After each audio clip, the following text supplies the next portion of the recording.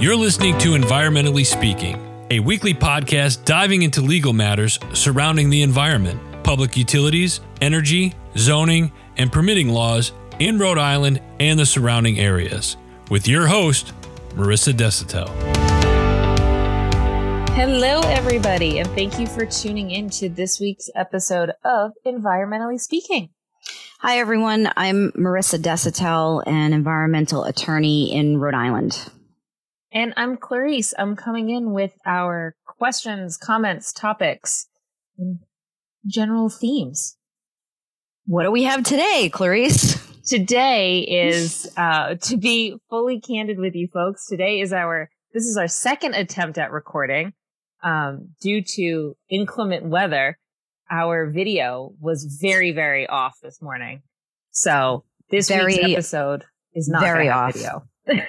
And it at least resulted in a significant amount of stuff that we could laugh at, as well as we're hoping that our wonderful production team is able to use the material from this morning to add into what we're looking forward to as a blooper reel. Not sure when that's going to be coming out, but it's going to have some good stuff, I think. It is. And if you folks can believe all of the mistakes that I do make on camera, imagine all the ones that are going to be in the blooper reel. You're in for a treat. And I think today is our 66th episode. It is. Man, that went by quick. I know. We're in it now. But all things good news. I have decided today is a good news episode. I'm very excited. Really? Yes, my dear pessimist. Today we are talking about the Senate rejects an amendment that would speed approval for polluting projects. We love Come again? To see it. The Senate is rejecting an amendment that would make it easier for polluting projects to move quickly, to sort of skip the line past the red tape and the environmental considerations that we so often yell for. And this is a U.S. Senate issue. Okay. Not Rhode Island specific. No, I would say Senate with a capital S, but I think you have to capitalize it for both of them. I'm sure the folks in Rhode Island would agree with you. So Senator Joe Manchin has tried to attach legislation to the National Defense Authorization Act that would weaken NEPA's ability to review and weigh in on projects. Look at you using acronyms. Could you tell us what? See my jazz hands. Could you tell us what NEPA is? The National Environmental Policy Act. Hey, this feels a lot like law school. It does. Every week. Really? Sometimes so? when we get acronym heavy, but then when I get to talk about environmental impact on cemeteries, less so. Yeah, I don't remember law school being even remotely this fun. So this proposed act, like I said, would have allowed projects to skip some of the things that we are so passionate about, that sort of checking in on the environment, doing a study, looking at the area. Are there endangered species? Is this an area that needs to be protected? And ultimately bypass all of that and build whatever it is that was intended to be built. So the Senate has decided, no, you have to wait in line like everybody else. And the rules outlined in NEPA are important and deserve to be upheld. And we need to keep this process in place. The article that I'm looking at, which you forwarded to me this week, comes from Environment Rhode Island, and it goes into not a lot of detail, honestly, about this particular topic, but just enough that I feel as though I have something to add. That you've got a senator, a U.S. senator, who is pushing for an amendment to something called the National Environmental Policy Act that we just talked about as an acronym, NEPA. The NEPA statute applies only to the federal government. It doesn't apply to state government or municipal government or private citizens. It only applies to the federal government. Its teeth are that if you've got a major federal project that's likely to result in a negative impact on human health or the environment, that federal agency has to go through an environmental review process. The action that this U.S. senator is taking, which is bullshit, if you ask me, because he's trying to sneak it in under another federal statute. I mean, if you have balls, just come forward and say that you want to amend NEPA. But no, instead, this guy is going to attempt to push a political agenda that would take away the requirement that federal projects have to stop and take a look at what their environmental impacts might be. And according to this article in Environment Rhode Island, the legislation, if it had passed, would have reduced the time for environmental reviews. So say, for example, you've got to do an environmental impact statement within, I don't know what the actual statutory deadline is, but let's say it's 6 months. According to this article, the legislation would have reduced that time for the environmental review to, let's say 3 months, cut it in half. There's not enough time under NEPA to do the environmental impact statement to begin with. There's just not enough time. And it looks like the legislation would have cut or significantly reduced that time.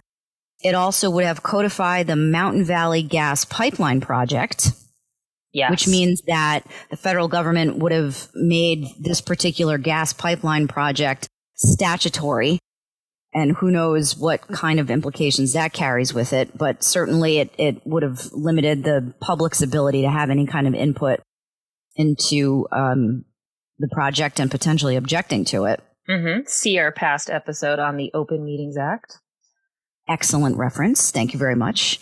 Now, when you are, as a legislator, when you're proposing a change to legislation, you generally have to explain yourself and provide some information about why the change is positive. And in this case, it looks like folks were saying that speeding up the NEPA process or the NEPA review process would assist and benefit clean energy projects in America, because these clean energy projects are regulatory in nature and they require review and approval. But an analysis by a group called Environment America and Frontier Group found actually the opposite, that it's mostly fossil fuel projects that are in review under NEPA and far outnumber clean energy projects. So if this change to legislation had gone through, the environmental review process for fossil fuel projects would have been sped up. And reviewing another article, which I will make sure all of these are included in our show notes in case anybody wants to start their reading here. This might make your blood boil. This is the third time the senator has tried to include this language in a bill, and his third time being rejected. God, this guy sucks. Where's he from? I don't know. I haven't bothered looking. I found an article by the Sierra Club. Shout out to anybody who went to law school. We all know about the Sierra Club from there. Yep. They posted an article discussing how it is the senator's third attempt and third failure in a row. And what I loved is the Sierra Club deputy legislative director released the following statement. And if I could just read it. The senator and the fossil fuel industry are learning that no matter how persistent they may be, advocates will not back down from this critically important fight against any proposed legislation that would rubber stamp the disastrous Mountain Valley Pipeline and other fossil fuel proposals. We must In short, we must protect the public health of our communities and ensure access to clean water and air for all. Love that. I Googled this fool while you were talking, and right on his homepage on his website, he's got a picture of a river. You gotta be kidding me. Is it a goodbye photo from what he's doing? Yeah. He's a United States Senator for West Virginia. Yeah, I'm sorry, people of West Virginia, although I guess you wanted him. Maybe. He looks like the kind of guy that would try to move forward with a policy like this. So, yeah, not impressed, Joe. Mm-hmm. And I'm glad that the rest of the United States Senate had enough brain power to figure out that this is not a good idea. Yeah, it's a small win. Wait, and didn't you say this was going to be a positive episode? Yeah, it was a small win against Joe. Just ruined all of that. Yep. That's all I have to say. Well, dear listeners, I hope none of you are surprised. Tell us your thoughts. Tell us your reactions. And any other topics you want to hear. We're going to keep finding things that are relevant coming up in the news. But if there's something that's on your mind that you want to hear me try to say positively and Marissa bring us back down to earth, write in, let us know. It's almost like I can't help it. It's the yin and yang of our show. That part I appreciate. Yeah, but I appreciate the feedback. Anything that anyone wants to hear me babble more about, please send it in. Yes, and you can send it in to help@DecitelESQ.com. You can reach us on all the socials at Decetel Law. This episode won't have a YouTube video attached, but most of our other ones do. And we want to hear from you and hear from you soon. Thank you. Thank you. Thank you for listening to this episode of Environmentally Speaking. If you're in need of an environmental attorney, we are here to help. Call us at 401-477-0023 or visit our website at www.decitellaw.com. That's www.DESAUTELLAW.com.